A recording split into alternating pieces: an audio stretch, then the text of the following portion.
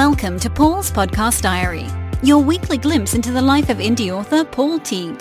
Find out how many words got written over the past 7 days, hear what's on the planning board, and discover the tips and tools which Paul is using to self-publish his books and get them selling as fast as possible. This is Paul's Podcast Diary, and here's your show host, Paul Teague. Hello and welcome to Paul's Podcast Diary, episode number 108 for Saturday the 7th of July 2018. And I'm doing something a little bit different with this diary today. First of all, I think it's the longest one I've ever done, so apologies for that. The reason for that is I've got some big news for you about BookBub, and also today is the day I need to do my quarter 3 target projections to let you know what I'm going to be doing over the next 3 months. So it is quite a long one, but also I'm recording it in 2 parts. So confusingly, this part is being recorded on Friday, and the second part, the long bit, was recorded on Thursday. Now the reason for that is I'm going out tonight, I'm jumping on a train to Glasgow to go and see Queen in concert. Now it's part of a big festival, I'm not really interested in anything else that's on there, but Queen are on from something like, I think it's about 9 till 11, something like that. So I'm heading up on the train, that's virtually in my neighbourhood. Glasgow's only an hour away on the train.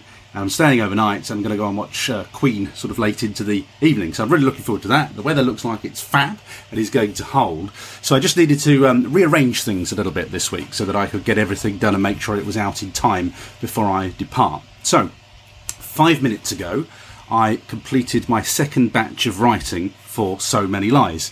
So I wrote on Thursday, and on Thursday I wrote 5,073 words. Then today, and I've literally just finished this, I wrote almost the same number of words, actually, I've just noticed. It was 5,071 words. Now, you could always tell when I just scrape in over the 5,000 that I was struggling a bit. And yesterday I don't felt like I was struggling, actually, but today I was struggling a bit. I was distracted. I wanted to play and do more interesting things. Writing is interesting, I enjoy the writing, but I wanted to go off and have a play. I had other things on my mind, other things I wanted to deal with and look at, but I had to park those things and get on with the writing.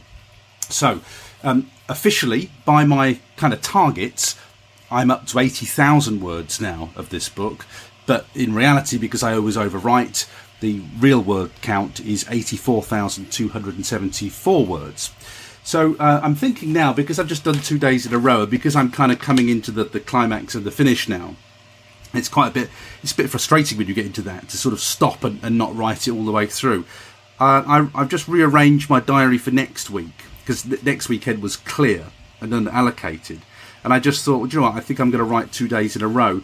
Now, the reason I hadn't allocated next Saturday as a writing day is because it's not one of my wife's working days, but I think probably what I'll do next Saturday, and this is subject to change, but I may, I think, write next Friday, which is a normal free day, my wife's at work, and next Saturday, and I'll probably just get up at 6 o'clock in the morning or something and be done by the time the rest of the family are kind of all up and active.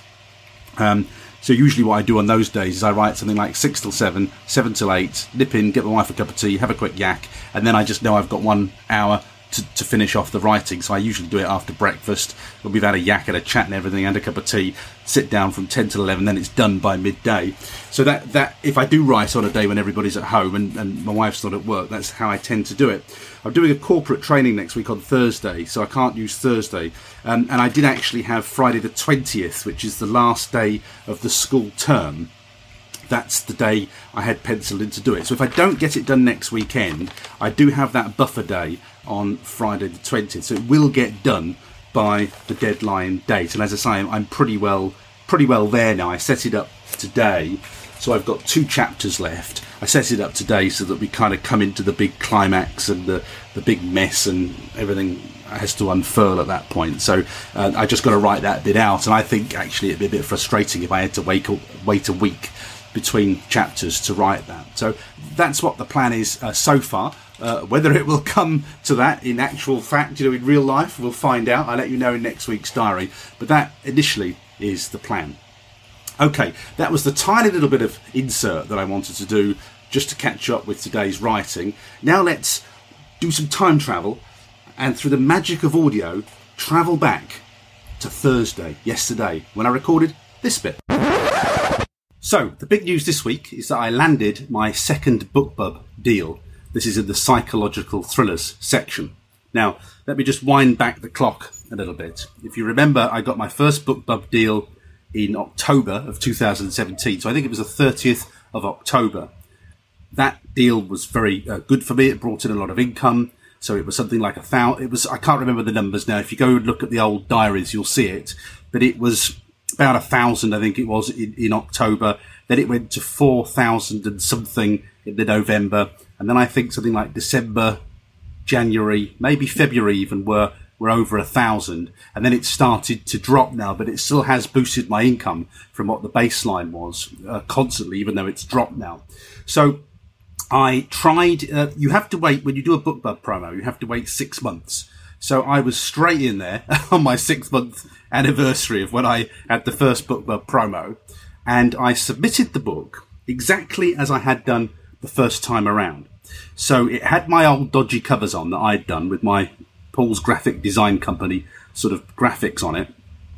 And it was still in KU Unlimited, KDP Select.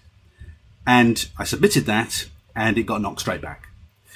But I knew that I had the covers coming from Stuart Bache. And so I thought, right, well, we'll try them with the old covers because I was impatient and the covers hadn't come from Stuart. They knocked me back. This time I put the application, I think it was on Monday. Yeah, this Monday I submitted to BookBub.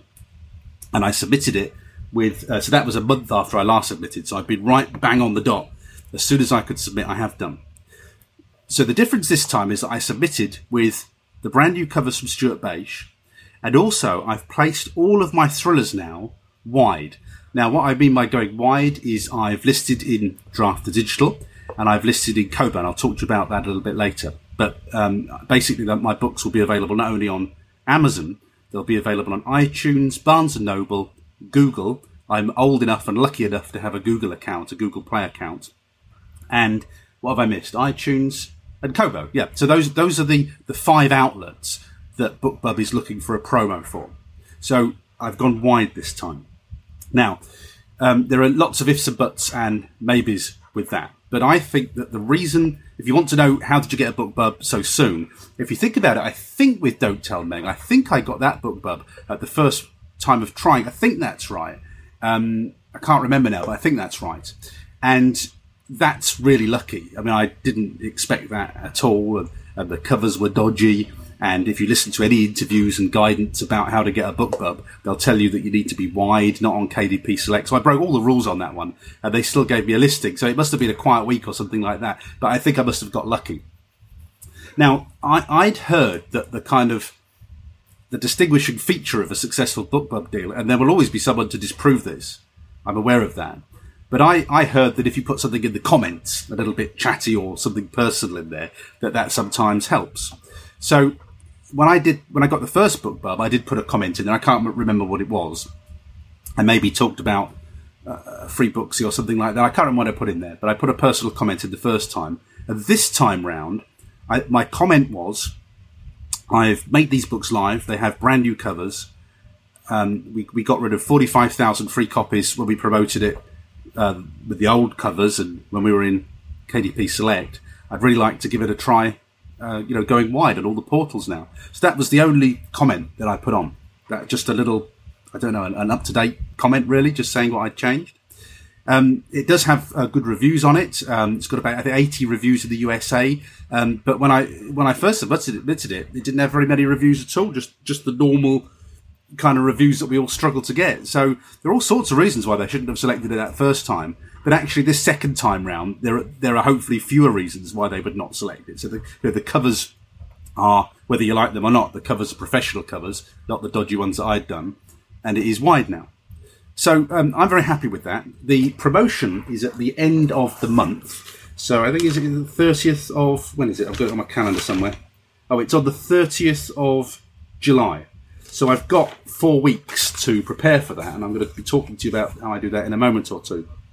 But again, if you've listened to the last couple of podcast diaries, you'll know that I had some large expenditure on a podcast training product, which I was a bit cross with myself for purchasing.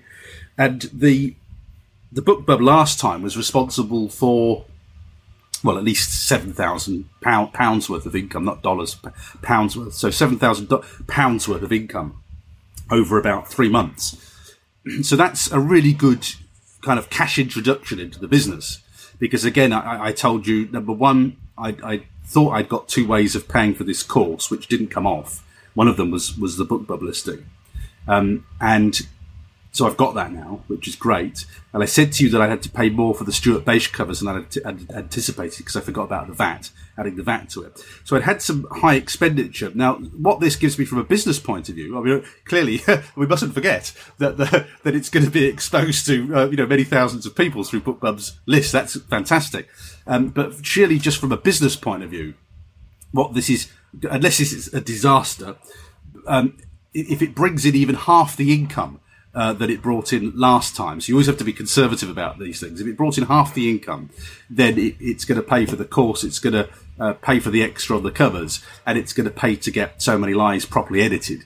So what it does is it allows me to move things on in my bootstrapped business. So, that's good news. Now let's talk a little bit more about this.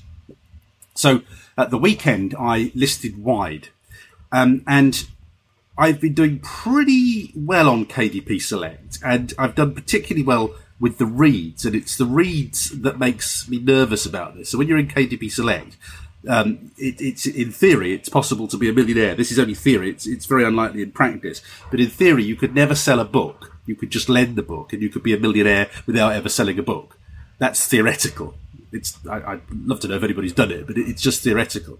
So you get paid for page reads. And when I did the first launch, it astonished me how much of the income generated from that launch was from page reads. So when I'm cautious in my predictions about how good or bad this next BookBub might be, I'm bearing in mind that I now can't get page reads, and that makes me nervous. I will admit that I'm nervous about that. Now, the other thing I did at the weekend, I've listed them all wide now. So I said I'm old enough to have a Google Play account. When you list on Google Play, I don't think I've said this for a long time, Google is like the crazy discounting site. So if you put your book for $1.99 and think it's going to stay like that, you can forget that. Google just like crazily discounts without asking you. So the tip I got some time ago, that in actual fact I noticed they've discounted my books already, is list them high. So I think I've listed on Google Play at $4.99 and they've already discounted them down without asking me or giving me any control over it. So that's a tip I can give you about Google Play if you ever get to list on that. List it higher than you would and expect them to discount. So list it kind of, I don't know, a third to 50%, third to a half, that's what I'm trying to say, a third to a half higher than you might do to allow for Google's crazy discounting, and then you'll get the money that you wanted for it. I also listed on Draft2Digital, and it's a while actually. It's felt nice to get some income off Draft2Digital this week. So I've started to make sales already on Draft2Digital, and I did sell on Draft2Digital beforehand. So before I got into thrillers, I used to be wide. I had all my sci-fis. So by all my sci-fis, I mean the Secret Bunker trilogy and the Grid used to be on Draft2Digital, and I was listed on all portals there. I wasn't in KDP Select. I might have gone in occasionally, but I wasn't generally in KDP Select. So I have actually sold, I think it's about 1,000 and something books on Draft2Digital. Nothing that sets the world on fire, but I've recorded 1,000 and something sales on Draft2Digital. So, in a small way, I was shifting some books on Draft2Digital. And I can't remember some of those, I say they're sales, but they might have been free. But on my console here, I've just logged in as I'm talking. In Draft2Digital, total books sold overall on Draft2Digital is 1,363. I can't remember the details of that. So I have had things running through Draft2Digital in the past, but I haven't been on it for a while. But it's very nice. They give you this little console, total royalties accrued. It's good to see royalties coming in again on my Draft2Digital console. Now, the big difference here, and again, I refer to these things, hopefully I'm reasonably consistent with some of these things. I've said to you that I wanted to list native on Kobo. And by native on Kobo, you can list on Kobo via Draft2Digital. Draft2Digital is what's known as a syndication service. It syndicates it to iTunes and Barnes & Noble and Kobo. But what I've always wanted on Kobo is I've always wanted to have this console that you get when you make sales. It's like when I get for the podcast, I can see what countries people download the podcast in. And on Kobo, you get this console, this map that shows you where people are buying your books. And I think I know it's a simple thing.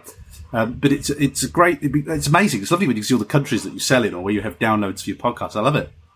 So I've always wanted to list native on Kobo, but I've always had formatting problems. I have put my files into Kobo. I've not been able to edit them and sort them out, so I'm happy with them. So I've always given up, and then I've ended up going through Draft2Digital. So me and Kobo don't have a good relationship in the past. Now, what's changed? So, lots of things have changed since I was last doing this. And the big change is that I now use Vellum to format my books. And as you know, I love Vellum. If you're not using Vellum, you need to start using Vellum, unless you're anything other than a traditionally published author when somebody else does this stuff. Vellum is a thing of great beauty. I tell you this all the time, and I really can't recommend it enough. And what's changed here is Vellum. When I now produce my books in Vellum, it gives me a bespoke Kobo file, which when I upload it to Kobo, surprise, surprise, it's absolutely perfect in Kobo. It's all formatted beautifully. It looks fantastic, and it saves me all that heartache and pain that I used to go through trying to get my books right in Kobo. They're just right first time. They look great first time. So Vellum is what's changed there. I used to have to kind of hand code it and try and do it myself. Vellum's completely changed the game for me. So I uploaded the books. I've got 7 in there, all my thrillers. I've got more than 7 because I've put my box set and my two-pack in there as well. So what is that? Is that 9 in Kobo? I lose count. I think it's 9. Let's have a look. Hang on. Let's have a quick look. I think it's 9. I've probably got the arithmetic wrong. It's probably 1, 2, 3, 4, 5, 6, 7. Oh, it's 8. It works out at 8. Oh, I know. Sorry, I know it's not 9. It's not 9 because Who to Trust, which is my latest release, that's still in KDP Select, so I can't list that wide yet. It can't go on Kobo yet. But when it's out of KDP Select, I'll pop it on Kobo. So it feels really nice to have 8 books on sale on Kobo. Feels really great. And so I know that Rachel Ampfler, who's been on this podcast 3 times, Rachel is the queen of Kobo, in that I haven't really heard anybody.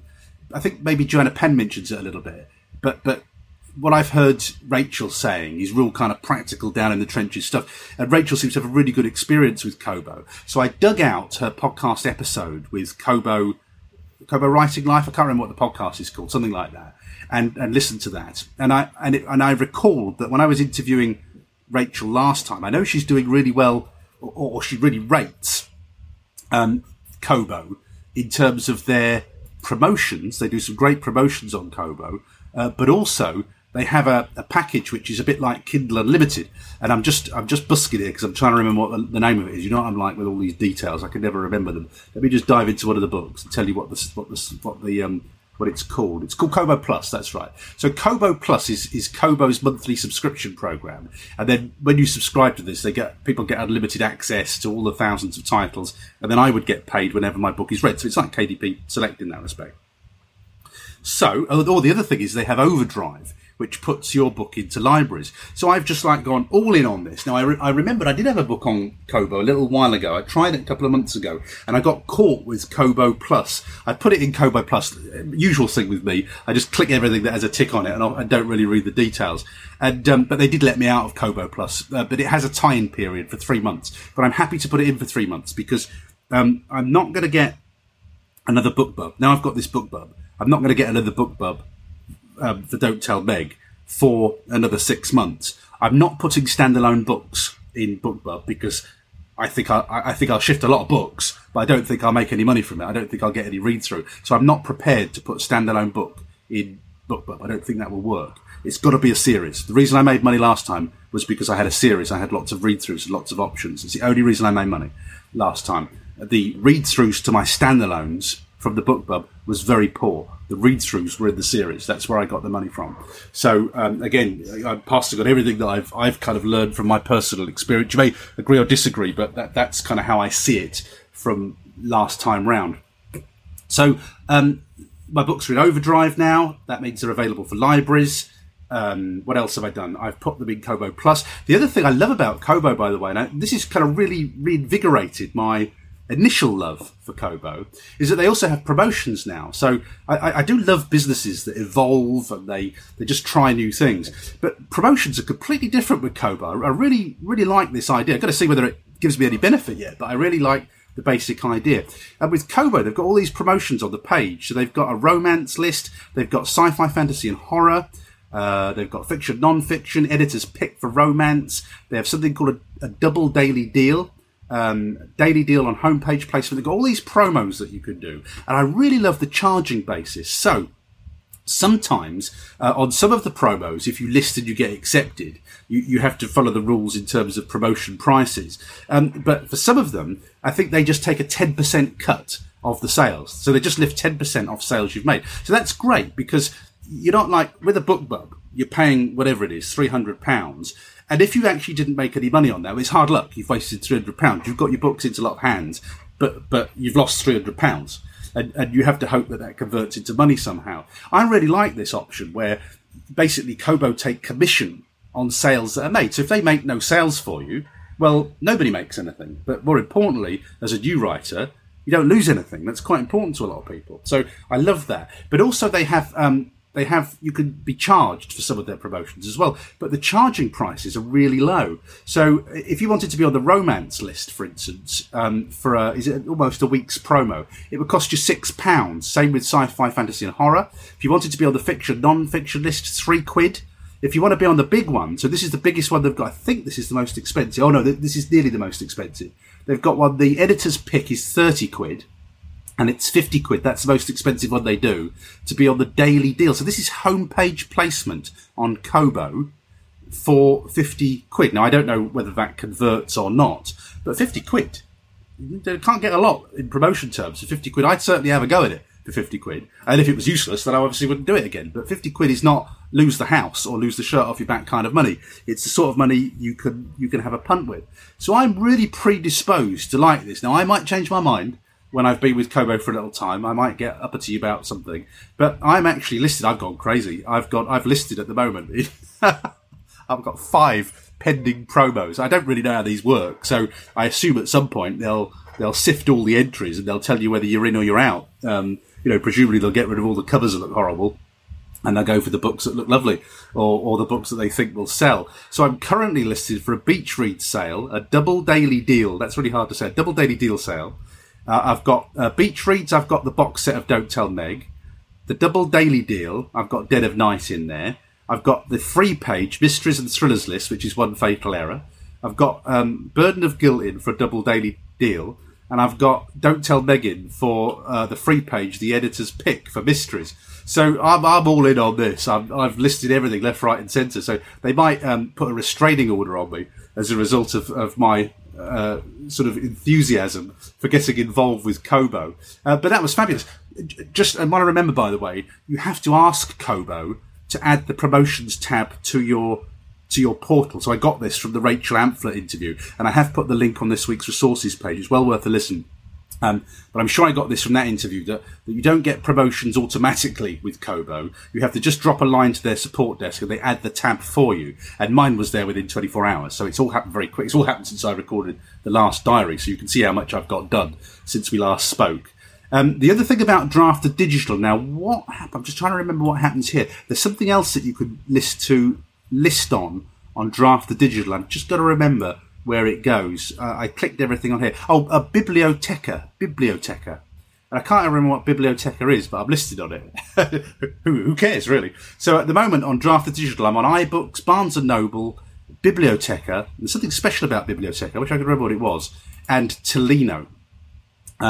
So I am truly wide now with my thrillers. Now, the thrillers are what I'm finding sells easiest at the moment, and that's why I'm going kind of all in on the thrillers. My sci-fi sells, but I'm making money on the thrillers, and that's why I'm kind of pushing those really, really hard. Now, going back to the BookBub, I have had to pay £330.07 for the promo. So it was $400 and something, but it converted to £330.07. So in terms of my aims for this BookBub, as it was last time, aim number 1 is, do I cover my expenses? Do I make back my £330.07? So do I break even? That's the first business aim for me. And then after that, if I can make half of what I made last time, so whatever it was, 6,000-7,000, if I made £3,500 from this BookBub, then I would be very, very happy with that. That would be a result for me, because that would get all the editing done on So Many Lies. It just kind of puts me back where I wanted to be after my little setback of spending a little too much and careless budgeting on my part. And it would be nice. It'd be really nice to know that I could accelerate So Many Lies through the editing process and get it out well before Christmas. So I think I won't commit with so many lies until I know what I have or haven't made with this promo. So I probably won't commit with so many lies to an edit until the end of August, when I know what my income is for August, or at the point at which I say, oh, that's good, it's going to be a good month. When I can see that in my analytics for Amazon, that's at the point that I might then say, can I get an edit on this? And then I'll set a pre-sale date on it. So it just feels very invigorating, very exciting after kind of being stuck, which is where I was a couple of weeks ago. No money because I got to pay this ill-conceived expenditure. It wasn't ill-conceived expenditure, actually. It was not at all ill-conceived. It was actually, when I did the podcast course, it was really, really good. But it was expenditure probably that I shouldn't have made at that time. That's really what I'm saying, and probably couldn't really afford at that time. It was just the way the planets aligned. I ended up shorter rather than more in credit.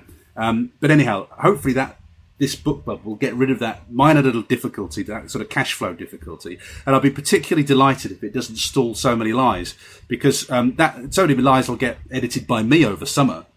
It's not even going to be ready till September for an editor to get it. So by September, if the BookBub works half as well as it did last time, I'll have the money coming from Amazon to pay an editor. So I'll commission an editor from September, when we're all back after the summer holidays, and then I might get the thing out by the end of October, which would be fabulous. So it was a little bit disappointing to be up to 80,000 words now, 80,000 words of So Many Lies, and to think, well, that's just going to have to sit in the drawer for a long time until I can afford to get a proper edit on it. It feels really good to know that isn't going to be hanging around forever. Now, and as I say, the delay is going to be me doing my edit on it, because it's a 90,000 worder, and as you know, I'm slacking a bit over summer, so the delay will be me doing my first edits on that, and me getting it ready to even go to an editor first of all. So it feels good, and it just shows you the kind of ups and downs of this blooming career, doesn't it? That 1 minute you're down and you think you're out, and then the next minute something comes along like this, and let me just sort of say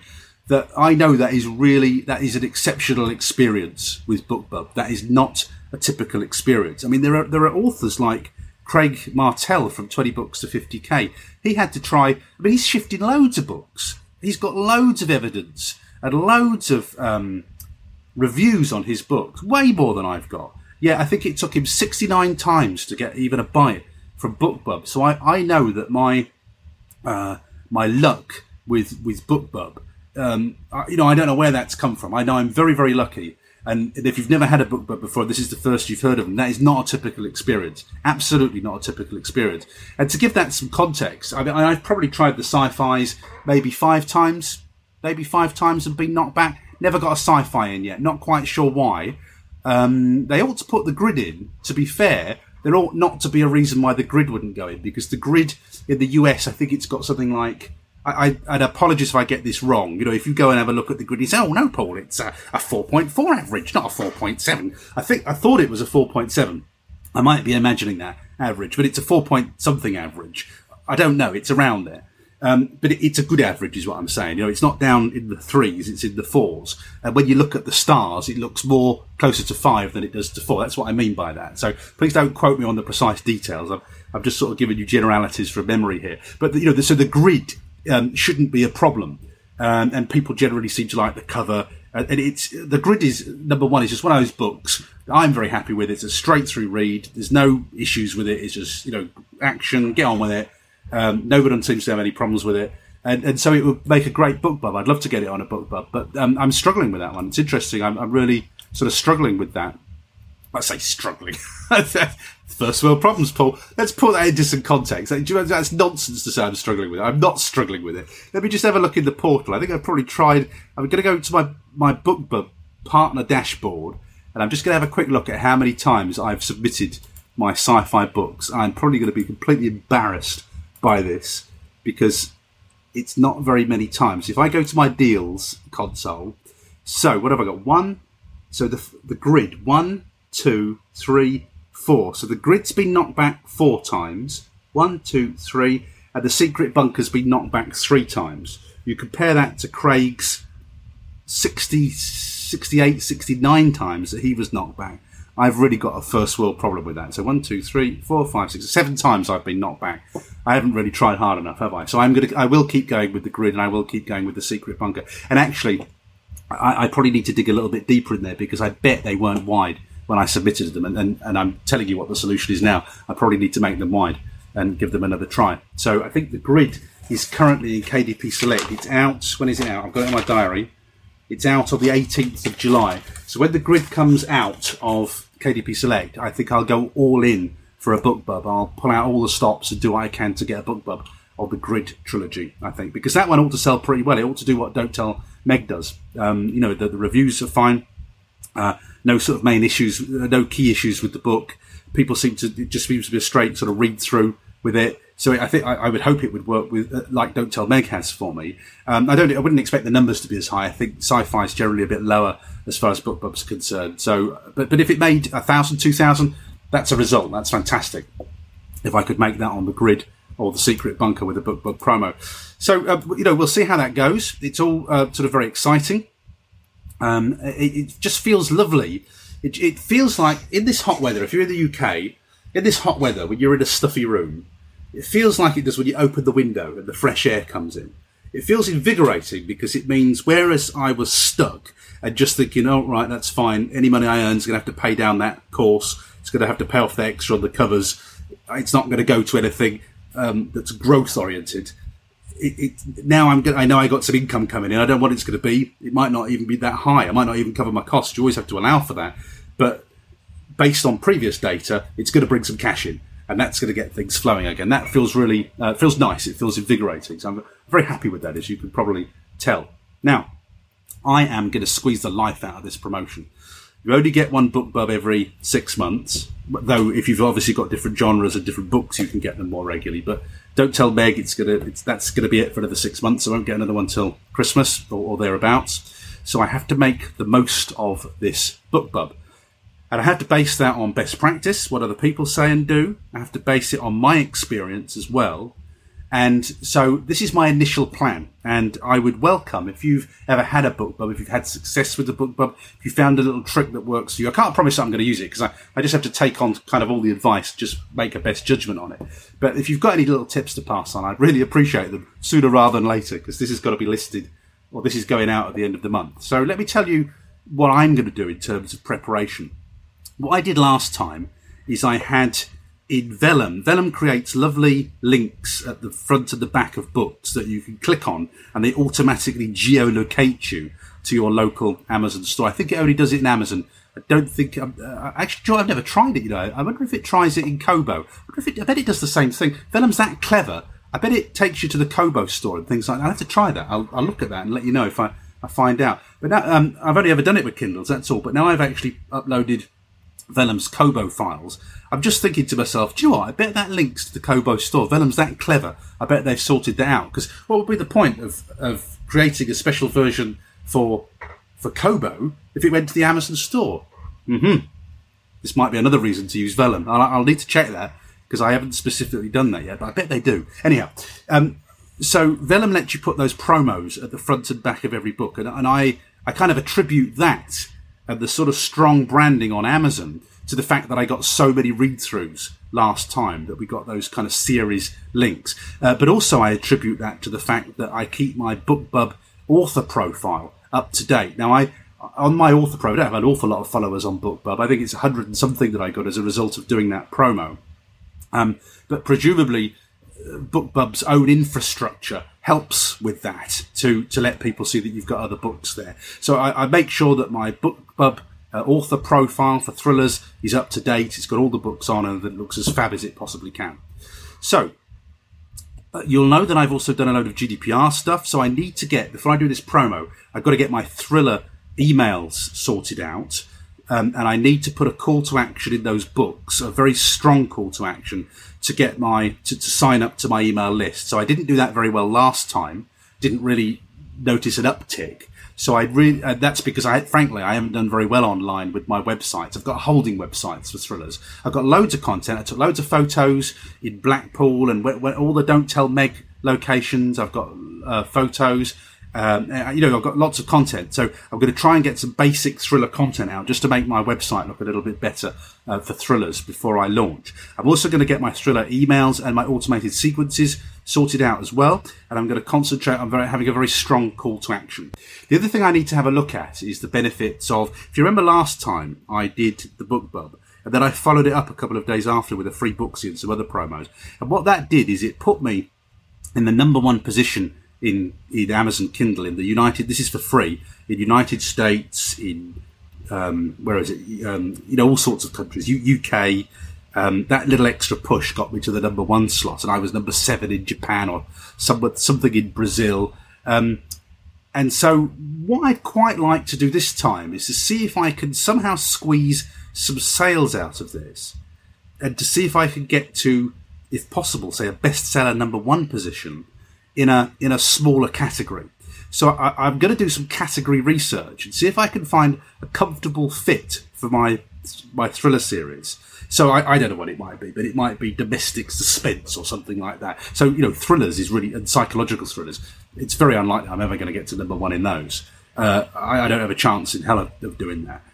But in a smaller category, with the kind of might that BookBub gives you, it might be possible to get sort of top 10 or even bestseller status in a small category. And that is something I'm going to look at this time. So can I get sell-throughs on books 2 and 3 to potentially put me into a bestseller position so I can get that orange tag, and then I can then get that legitimate claim. I am an Amazon bestseller of many times, strictly speaking, and I've had most of my thrillers, I think, or most of my books, when I've promoted, I've managed to get certainly top 10, but usually number one. But that's free. And I know inside that isn't really a bestseller, even though I've got screenshots to say it's a number one bestseller. It's a number one bestseller in free. And I also know that if you don't know how to market books, that's really cool. And it's super cool. It is super cool. It was super cool being number 7 in the Japanese chart next to Joseph Conrad. There was a Dan Brown book in there and a Rider Haggard book. All right. Now I know it was a free book. But how cool is that, being in a Japanese chart with all those authors? So I know that's cool, but I also know inside that it doesn't count unless it's a sales. And actually, even if I'm in a small niche, it doesn't really count. For me, it really only counts when I'm top of the thrillers. That's when I get really excited. But I'm also aware of the marketing value of this. So I know that from a marketing point of view, I can say I am a number one bestseller because I got a screenshot to show it for most of my thrillers. But deep inside, I know it was free and it doesn't really count. And it's the same as a small niche. If I can get to number one in a small niche and get that coveted orange label that says bestseller, deep inside, I know that's not that big a deal because really all I'm doing is gaming the system and going for niches where there's not a lot of competition. Even though, of course, it's an achievement to have of course it's an achievement. But so the holy grail for me is I want to be number one in thrillers. I want to be number one in psychological thrillers. That's my big goal. But I'll settle for the other stuff on the way up. And they're all little rungs on the ladder. So I am going to look at that too. So I am going to be quite strategic with this stuff. But I'll let you know as the weeks go by what I settle on and how I solve the problems, how I work out how I'm going to do it. I did say this was going to be a long one, and it is going to be a long one because I've only just talked about BookBub, for goodness sake. I haven't even got to my quarter 3 goals yet. So I will try and be as brief as I possibly can with this. I did my quarter 2 goals review last week, and we are into July, August, September. That's quarter 3 of the year. And I honestly, I'm so sad with this. I can't wait to I love ticking things off. This is how I motivate myself. I love it when everything gets ticked off on the board and I can wipe it clean and start a brand new quarter. I actually get excited by that. It is sad, isn't it? I need to get a few more hobbies. But I've now cleaned the board, and July to September aims and objectives are there.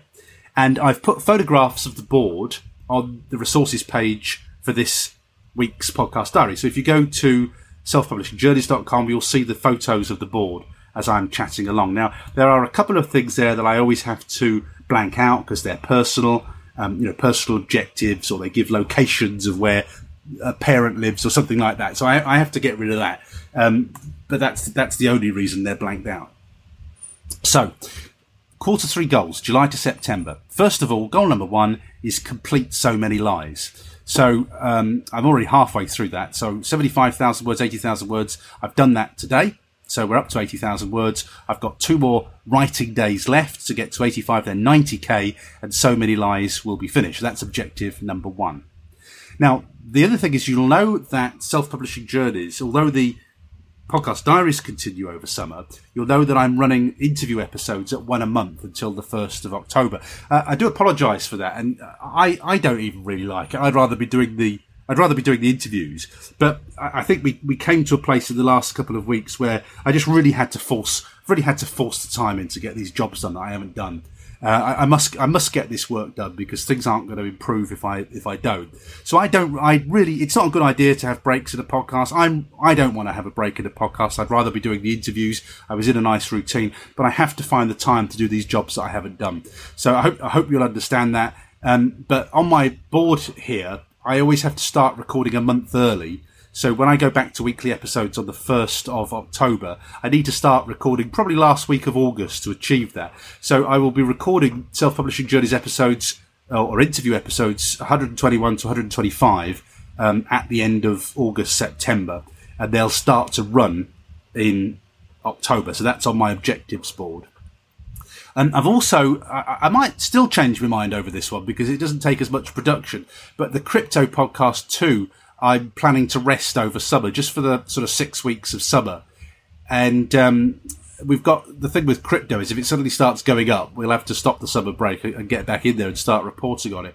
But again, it just buys me time. I spend so much time, producing, editing, doing all the prep for these podcasts. I just need to buy that time for a little while. And when I can just catch up with the jobs that I haven't done, that I've been putting off, when I've done catch up, I know you're never completely caught up, but there are some things that I really need to do. I've had Blackpool images for over a year now on my desktop, and I have not got this thriller blog content done yet. I'm selling more thrillers than I am sci-fi. I really need to get this stuff done so I've got a professional kind of presence and some interesting content when people come to my site. And it's not a load of work, but I just need to make the time for it. So the Crypto Podcast 2 will probably take a summer break. But with that podcast, we're going to start in September. So I'll start after the summer holidays. So I will have episodes 44 to 52 to record. And that will start recording again, as I said, at the beginning of September or thereabouts. Paul's Podcast Diary is going to continue throughout the summer. So I'll be recording episodes 108 to 120. That's on the board. My monthly emails are going quite well. As you heard, was it last week or the week before? We're getting over 50% open rates, which is fabulous for emails. So I'm going to continue my monthly, more detailed emails. And now we're through GDPR and what I've just said to you about 20 minutes ago about BookBub and getting my email automation sorted out. I need to get all this ready so I can start after GDPR changes. I haven't really been building my email list. I need to get back to that now and start to build up that email list for thrillers and then also for sci-fi. Got a couple of good fun events in this quarter. We're going to see. I'm going to see Queen tonight. I'm going tonight after I've recorded this. I'm going to go and see Queen tonight in Glasgow, so that's a bit of fun. Runrig are a Scottish band that I followed. When did we see them? We were trying to work this out. I think it was 1991. This is way before we had kids, and I was at my wife's parents' for Hogmanay, and they're from Scotland. And Runrig were on the telly, and I loved them instantly. And we've been to loads of concerts. I've seen them all over the place. But they've been going for about 45 years. It's incredible, isn't it? And it's their last ever concert in Stirling in the summer, and I got tickets. We're going to go and see them. So that's fantastic. Looking forward to Runrig. That's coming up in August. And then I got my mum's 80th in August as well. I've blanked that out on the screen. I don't know why. Anyhow, I'm going to see my mum for her 80th. Then I've got some training sessions. So I've really wound down my training, corporate training. And one of the other things that I'm considering, and this is why I want some time over summer, just to get off this kind of relentless treadmill. I don't mind being on that treadmill because I really enjoy it. It feels really weird being off it, actually. But this is why I need some thinking time. But I have wound down my training now. So I've got one MailChimp training day next week. So next Thursday, I'm doing a corporate training. And then I've got a short blockchain crypto presentation, which may get cancelled. Hopefully it gets cancelled, actually. But that's down in Lancaster, and that's sometime in August, is it? Something like that. That's just a small gig. And then what else have I got? I know. I'm going up to Scotland to do a presentation for the Historical Novel Society about how to use Vellum. So those are my last kind of paid gigs, and then I haven't got anything booked after that. And one of the things I am considering is, well, I already can tell you that I'm going to very much reduce the corporate training that I'm doing. So I'm not training social media anymore. I do it. I mean, I'm running a load of Facebook ads at the moment. I'm doing it for myself, but I don't want to keep on top of it to teach people. That's really it. I've done a lot of social media over the past few years, and I'm very happy doing it for myself. I will always learn best practice and keep up with it, but I just don't want to teach social media anymore. So I'm reducing what I teach to podcasting, webinars, WordPress. Had some lovely WordPress feedback recently. Email marketing. So basically things that don't change that much, really. Things that don't change that much and that are a lot about principles. But Facebook, it changes every 2 minutes and I'm fed up keeping up with it. I'm fed up from a teaching point of view. I'm fed up keeping up with it. I don't mind from my own point of view because I'm fairly geeky. I look at something, I can figure it out in a few minutes. But to actually know your way around it with the confidence of a teacher when people are saying, well, how do you do this? How do you do that? What do I click for that? That's really what I'm stopping with the corporate training. So I'm sure I always will do corporate training, but I'm going to severely reduce it because effectively, think about it. I'm in the very, very lucky really that I'm able to work 3 days a week. And then I'm able to have Thursday, Friday off and Saturday and Sunday that I can work on my writing career. And I'm only more squeezed on time because I do more corporate training. Now, clearly, that money goes through the business, and then that enables me to get edits and do book covers. So I'm kind of looking at what I'm trying to get to is spending more time on marketing my author business and less time on doing things that take me out of my author business to try and replace some of that income that I get doing those other jobs, the corporate stuff, with writing income. That's kind of where I'm going with this. Because, if I keep being busy and doing other things and not having the time to do the marketing properly, well, I'm never really going to replace that income. And in many ways, that's a safety net, isn't it? Having these contracts and things that I can sort of turn on and turn off. In many ways, that's a safety net for me. So I'm looking at doing less of it and trying to earn that money more from writing and then forcing myself into having to do more marketing and be proactive with that. Anyhow, I can't even remember. Oh, that was training sessions, wasn't it? That's why I was telling you about that. So, item number 8 on my planning board is BookBub. I should put a tick on that. I've done that. So, I have to wait a month between BookBub applications. So, I'm going to have to adapt that now. Item number 8 on my list was Don't Tell Meg BookBub promos.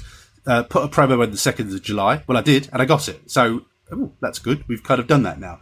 But what I will do, I'll have to rearrange that, I guess, now, since I took that photo.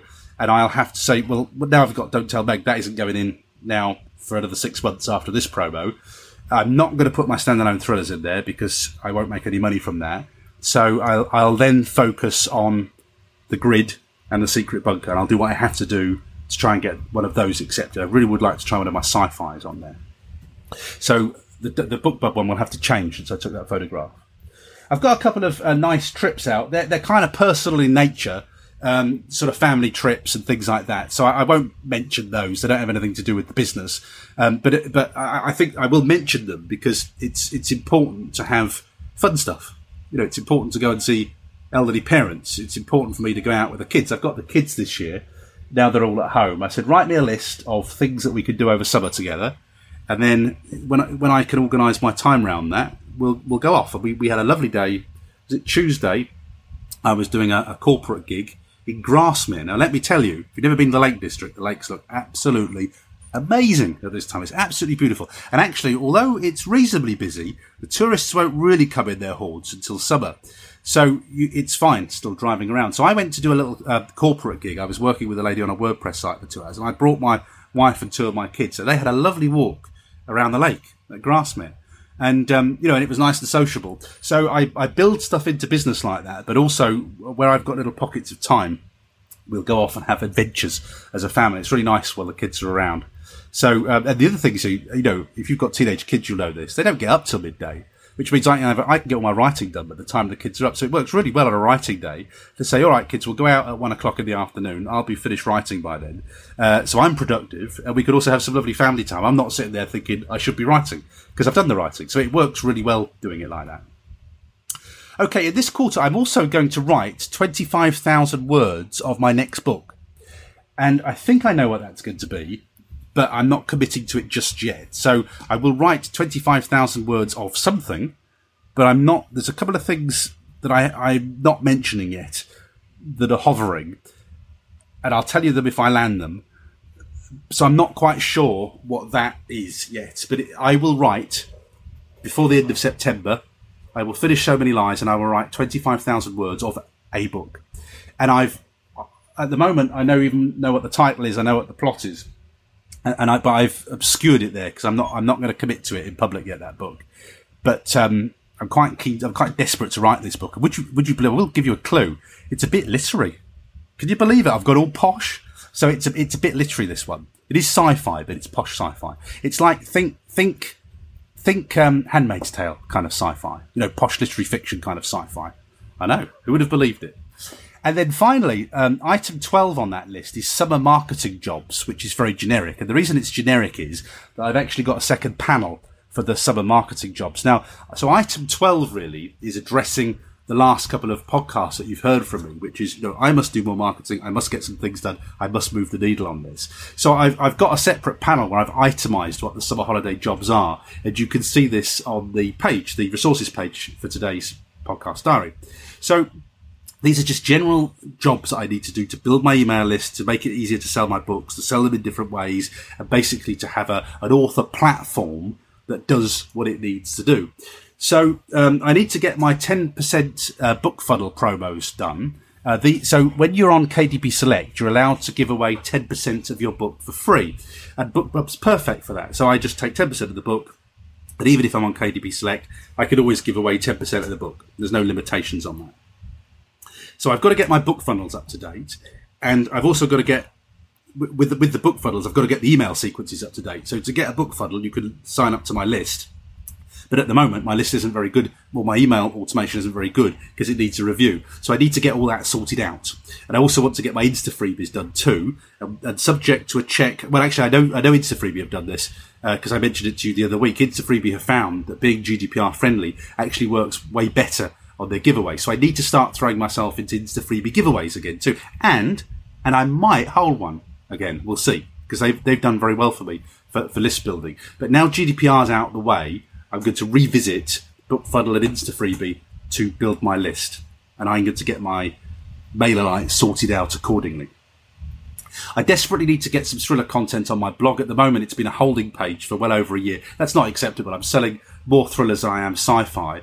If you look at my the Grid website and my Secret Bunker website, there's loads of content, loads of things to look at on those websites. Yet I've only got a holding page for thrillers. I've got to sort that out, and I've got to create some content. And I've got all the content sitting on my hard drive. I just need to move my button and do it. So I must do that for thrillers. I must have a better web presence when people start checking me out online. So I've got to get my email marketing sorted out. That's number 4. I need to do some things around the podcast. The reason for me taking a break around the podcast is I'm kind of getting ready for phase 2. I've learned a lot of tricks since I've been doing the podcast. I went on that mastermind. I'm part of a podcast mastermind now in Peterborough, which I go to every 3 months, and I'm mixing with other people and getting best practice and getting lots of tips. So with the podcast, I need to be driving that more commercially. I need to sort out Patreon, for instance. So I got a Patreon payment today.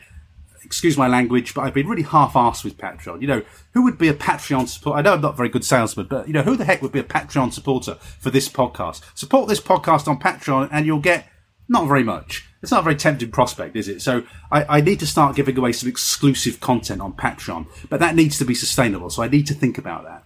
And I think that's probably going to be Q&A. It's probably going to be how-tos. I'm going to share my knowledge. I need to put some exclusive access to me in Patreon. So you can help me with that. If you are a Patreon supporter already, or if you've looked at Patreon and you thought, no, thanks very much, Paul. I'd rather watch paint dry. What would make Patreon support a must do for you? What would make that, right, I've got to support Paul on Patreon. And remember, Patreon's not very much. Maybe $1 to $3, up to $5 a month. What would make Patreon for you, for this podcast, for my podcast? What would make you commit to Patreon to support what I'm doing on the podcast? Because I see, Mark Dawson, I see Joanna Penn, they're getting loads of supporters and they're giving exclusive things away. What can I give? Bearing in mind, this is probably me with self-doubt, to be honest with you, because I think, what would somebody want from me? I'm not a million-selling author. But you tell me, because you know better. What would you want from me if you got to pick my brain? What can I give you that you couldn't get anywhere else that would encourage you to become a Patreon supporter? That would really help me while I'm thinking about this over summer. So item 5 on that list is automated webinars. I mean, one of the things I do, and I think I do it quite well, is I teach stuff to people. And I'd probably like to do a little bit more of that. I do enjoy that stuff. So I have automated webinars, or I used to have automated webinars, and I just need to check them to make sure they're current. But automated webinars, from a podcast point of view, are a great way of me building my webinar list, because people subscribe to see me do something that's author related, and I get their email on a list, and then it allows me to market to them. So I need to just check my auto webinars, maybe record a couple, and just make sure that I've got better ways of people to engage me with the podcast. Because if you listen to Joanna Penn, she's pretty well saying, I get the gist reading between the lines, that her podcast has now become her number one earner, even over the books. And she's looking at doubling down. And I got 2 podcasts, and I need to make those, a big earner for me. So I need to have a closer look at that. I've got a couple of practical things to do with this podcast. So I've said this to you before. I know it's a pain not doing the weekly interview episodes. It's a pain for me too. But what it allows me to do, when I come back in October, that's the date on which I level up the number of diary episodes or the number of interview episodes I've done. So on the 1st of October, I've done something like I will have done 120 diaries and 120 interview episodes. So the number then is going to become sequential. It's going to become, I will just say, welcome to episode number 240, 241. They'll be sequential. They won't be out of sequence like they are at the moment. So you don't need to worry about this. But when I list it on iTunes, it will be officially season 2 of this podcast from October the 1st. You don't need to worry about that at all. It doesn't change anything from your point of view. But it's just the way I record and I number the podcast. So that just helps me going forward. And if I get time, the old diaries, when I started doing the diary, I used to just add them to the interview page for that week. I'd like to strip those first diaries that I did out and create a separate, properly sort of sequenced and dated page for the diary. So all the diaries have separate pages. And these are just generic things. And, when you're on this kind of rolling bus, it's very hard to do these little jobs that aren't definitely important, but they do help the podcast going forward. So what I do know is a lot of, people are discovering the podcast all the time. And if they settle and they like it and they get on with me all right, they usually go back to the beginning, they listen all the way through. So I just want to bear in mind, I just want to make sure that from episode 1, I got things right, knowing all the lessons that I know. So, for instance, one of the things I do now is that for every author, I put affiliate links on for their books. So if you go as a reader and you look at somebody's resources page for that week and you click on Amazon, even if you don't go to buy their books, I can get a percentage of 10% on any purchase you make on Amazon over the next 24 hours. And these are all ways that I can basically fund the time that it takes me to put into that podcast. So I just want to be sure that with my business head on, I got that podcast right. And so that's why we're taking that break. And then I need to learn new stuff. I got to learn new stuff. I've got to get my training up to date. So I've got all of Mark Dawson's courses. Now, I did do... I'll tell you that I bought Mark Dawson's course and it was quite expensive when I bought it. And I thought to myself, okay, I'll buy Mark's course and I'll make this money back by training it in my corporate training. And I got to tell you, I've probably made £3,000 or £4,000 out of training Facebook. It's very lucrative for me. And it's in demand as well. They want me to do some more. And I've said, no, I don't want to do any more. But it's quite a nice little earner for me, the Facebook training. I've more than made me money back. From buying Mark's course. And one of the things I love about Mark's course is that you buy it once and they just keep piling on the course. It's really good value. And I didn't appreciate that when I bought it first time. I thought it's 500 quid. Essentially, I'm paying 500 quid for some training. But actually, it's not 500 quid for some training. It's 500 quid for some updated training and many, many other training programs as well. So it's worked out. It's been a pretty good investment there. And not only in the skills it gave me to then go and earn money in my sort of corporate training work that I do, but also in terms of the knowledge it's given me. Now, I need to go back to Mark's training because I haven't done anything since I did work through the Facebook when I got it, bit by bit by bit. I really went through it and worked through it carefully. But I haven't done his Amazon ads training. I need to do, is it Dave Chesson's got Amazon ads training as well. I gotta do this training. I gotta crack these things and do better at them. So I'm doing Mark Dawson's training. I'll do Dave Chesson's training, which I haven't put on there and that I probably need to. And I'm working through all of Chris Fox's books. And now I've got this BookBub promo. I'm probably going to have to work through some sections of that a little bit quicker, a little bit sooner than I thought to make sure that I get the best of the BookBub promo. Wow, this is going to be a long one. I did say it was going to be a long one. Apologies for that. Now, let me just skim through my notes here and tell you the things that I haven't told you. Okay, so it's just general news now. I recorded Debbie Young this week. So I have shuffled the interviews round. Debbie Young, you'll know from the Alliance of Independent Authors. We recorded the interview on Monday. That interview is going to go out on the 6th of August. So if you want some kind of logic to it, the interview episodes are going out on the first Monday of every month until October. So Debbie Young's going to be the 6th of August. Peter Mortimer was going to be earlier, but I've shuffled it now. He's now going to be the 3rd of September. And then the normal weekly service will resume from Monday the 1st of October. And I don't know who that guest will be yet. Also today, Sarah Painter, you'll have heard me bigging up her podcast as regularly as I can. Sarah presents The Worried Writer. And I always recommend that, well, actually, there's even more podcasts now. There's a whole cluster of podcasts, and they're all doing something different, but they're brilliant for writers like you and me who are not, Hugh Howes, we're not Mark Dawson's, we're not Joanna Penn's, but we're working on it. We're doing what we can to get there. So you've got Claire Sager's podcast. You've got John Cronshaw's podcast. Sarah Painter does The Worried Writer. And you've got, what was the other one? Oh, Tim Lewis does the Begin Self-Publishing podcast. We're all kind of in that zone of being writers who are trying to get that breakthrough. We're all deep in the trenches. And you can listen to any of those podcasts and you won't hear repeated information. They're all doing something new and unique. Now, I've listened to Sarah. I don't know how long you've been going, Sarah. It must be for a couple of years now. And I listen to every episode. It's in my podcast stack, and whenever it arrives, it goes to the top, and I listen to it straight away. And Sarah had been listening to my angsty podcast episodes where I was quite low with things, a bit dejected about my author career.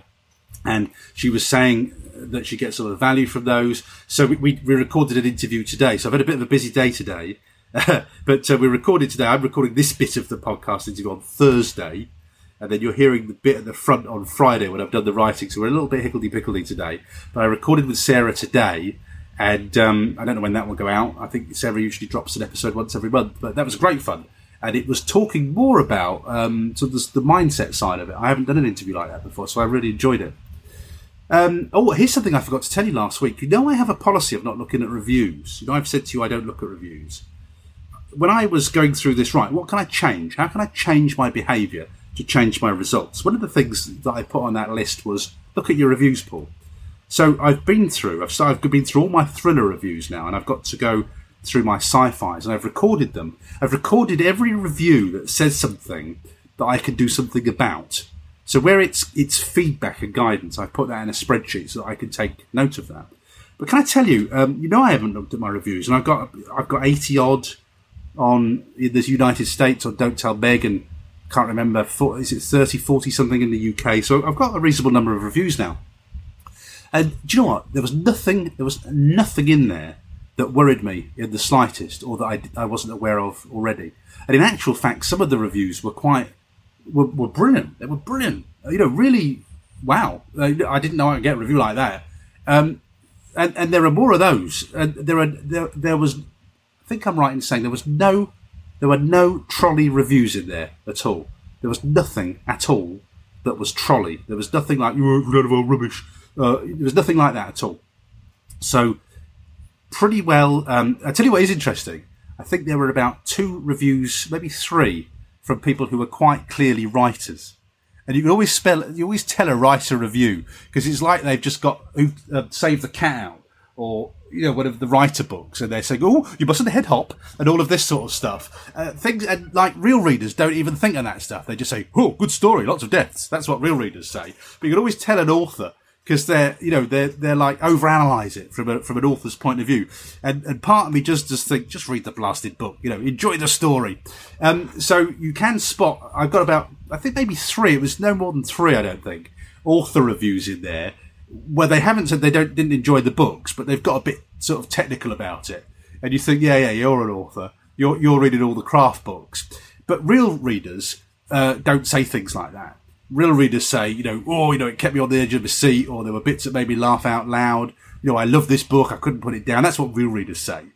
And there were loads of those, enough enough to make me feel quite good about my writing. To think, wow, if I was crap, you wouldn't get reviews like that.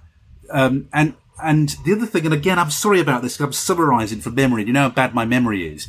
And there must have been some 1 stars, but if there were, I don't think there were even 1 stars. There were certainly 2s. Maybe there was 1 or 2. I can't remember. But really, they were pretty good reviews. I was pretty pleased with them. There was nothing in there that bothered me at all. And when I went through the sort of secret bunkery ones, they were what I've told you already. I know that from my self-critique, that the problem with the secret bunker, if people have a problem with it, and lots of people don't have a problem with it, lots of people loved it. But if they have a problem with it, it's with the sort of chopping the scenes and with the change of tense. Now, and what most people say is once you get used to how it works, it is all completely logical. Once you get used to how it works, it's fine. But some people just don't get on with it. So it's not like a deal breaker, but it is a bit of a Marmite thing. But I knew that already. I've told myself that because I know it. I wrote the book. So there were no surprises in there. Looking at my reviews wasn't as bad as I thought it was. I thought I would be kind of wounded, hurt, down, but I'm not. I'm actually more encouraged by it. So, if you keep doing the same things, you get the same results. I wasn't looking at my reviews. I've got to tell you that reading my reviews made me feel way better than it made me feel. It didn't make me feel bad at all. It's made me feel really good about my writing. There's some, brilliant reviews in there. And as I say, what I take from that is, I know a book is not for everyone. That's fine. It's fine if you don't like a book. That's fine. But regular readers in sufficient numbers like the books I'm writing. And that's good enough for me. That I'm happy with that. That's great. So, look at your reviews is my new advice to you. The podcast episodes I did a couple of weeks ago, it's really amazing, actually. I know I keep saying it, but I've been doing blogging and all sorts of things for years. There is nothing like a podcast for interacting with your audience. And I don't care what it is that you do. I don't know what it is about podcasts. It's probably because I'm in your ear right at this moment. Bzzz, pretend I'm a wasp or something. But I'm in your ear right now. And it's probably that the intimacy of that kind of relationship that does it. And my view is, and I'm the same when I listen to podcasts, you either love people or you hate them. You either get on with them or you don't with podcasts. But I think that when you do get on with somebody, you do like them, I think you become really loyal. I know I listen to Joanna Penn every week. I listen to Tim, I listen to Claire, I listen to John, I listen to Sarah, all the people I've mentioned. I listen to the self-publisher guys, I listen to Mark Dawson. And, you like the people, you like the voices, you get on with them. So they become like trusted friends. So I've just had some amazing emails from you. Thank you very much in response to those, what appear to have been, quite resonating podcast episodes that I did. And I got one from Dave Behrens this week. And Dave just said, Dave sort of binges on the podcast from time to time. And he says, I'm a writer. And I thought, what the heck do I need to listen to this guy rambling on about all the same things I go through? Which is fair enough, really. I'm surprised that people want to listen to it too, but they do. And it's the bit that they like most.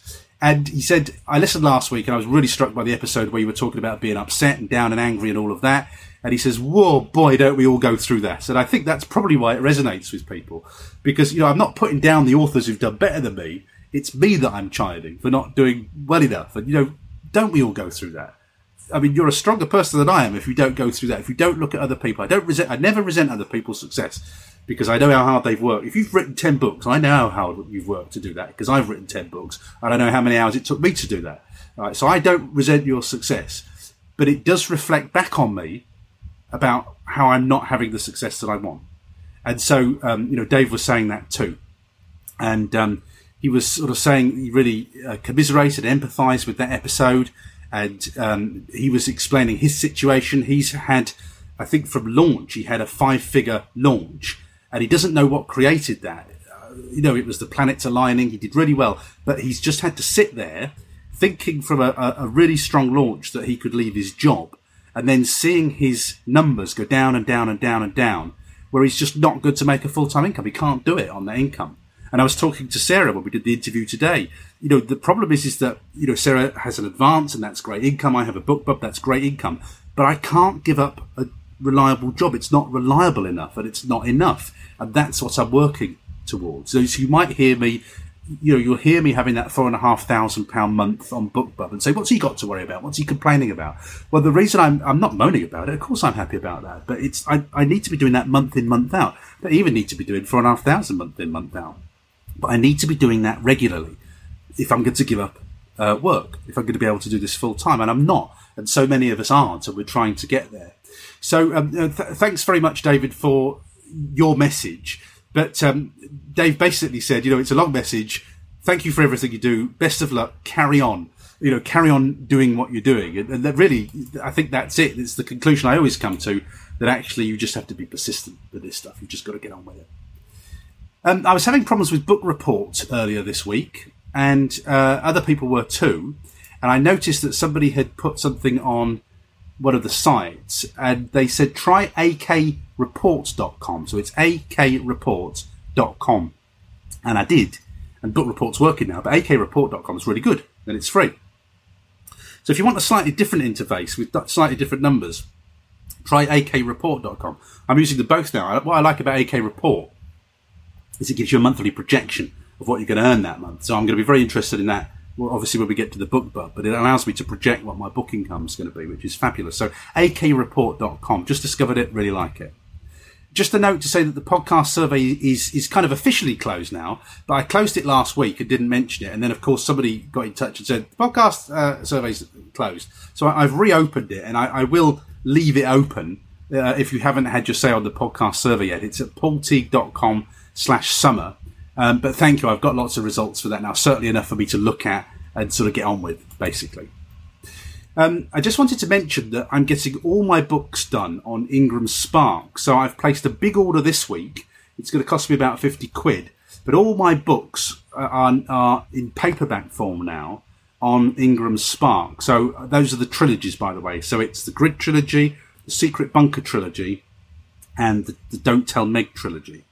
And I've done that for a variety of reasons. One of the reasons is I want to just have a little try in a small and quiet way to get into some local bookshops, particularly with Don't Tell Meg, because that's doing pretty well, Don't Tell Meg. People seem to like that book. Feels like a good one to pop in the shop. So I thought I might just try that in a small way. I wanted to get the Secret Bunker done because the Secret Bunker, the venue, the location, asked me if they could get them sort of through the normal outlets that booksellers do. And I just wanted to make that available to them. So that's why the Secret Bunker's there. And the Grid, why have I done the Grid? I think the Grid was listed before, and I just thought, well, I just might as well do them as they're ready. So I've just put the Grid on Ingram Spark as well. So, life won't change, but just a couple of little ongoing things that I've done. Finally, this week, it is a long one, isn't it? It's hot and it's long. I do apologise for the length of this one. I just wanted to mention Tim Lewis on Twitter. Tim usually is either walking in the woods or on a tube train in London. Last week, he was on his way to see his brother. He was on the tube. At least the tube doesn't look too packed, Tim. That looks very comfortable. Everybody looks like they've got a seat there on the tube. I know the tube can be packed sometimes. But thank you very much for tweeting where you were when you were listening to the podcast. Oh, and I've just got to mention Edwin Downward. If you remember last week, I said that Edwin had sent me a picture of where he was listening to the podcast. It looked like it was by some kind of river, something maritime. And Edwin has just said the picture that he took was from a parkade. A parkade. Presumably that's a place that you park. It's not a word that we use in this country. A parkade, but I like it. It was a parkade in New Westminster, Canada, looking west down the Fraser River. So Edwin says, I'll work on geotagging my pics to make them stickier. Well, thank you. I appreciate the pictures that you do send, Edwin, so thank you very much for that. And wherever you are, if you haven't sent me a picture yet, please just take a photo on your phone right now and send it to me at paul@paulteague.com. I'd love to see where you're listening to the podcast. It's always great to see how people are listening. Okay, I said it was going to be a long one. I don't think we've ever done one this long, but so much to tell you this week. I'm off to see Queen now, and I went to see Queen in, was it 1983? Might have been earlier than that, at Leeds Ellen Road. And in those days, people didn't really do big concerts like that, not in sort of football pitches, so it was really quite different in those days. And I saw them with Paul What's-His-Face from the band that I can't remember, and they were good, but he wasn't the right frontman with Freddie gone. And I remember I went to see that in Newcastle thinking, these are great tunes and they need to be played. And I saw Queen with Adam Lambert. I can't remember, was it last New Year's Eve, I think it was, they were playing on the BBC or something. And I remember thinking, ooh, do you know what? They've got that now. He's just, no one will ever replace Freddie, but he's as close as you can get. He can hit all the notes. He can do all the, all the stuff that you get with Queen. So I thought, when they're in Glasgow, I got to nip up. It's only up the train. It's only an hour away. So I'm going to go and see Queen. So I've got all the CDs, and I'm a big fan, I've been for years. So I'm really looking forward to that. And hopefully this lovely weather that we've been having will stay, and I shall be out in a park in the middle of Glasgow, just enjoying the Queen music late into the night.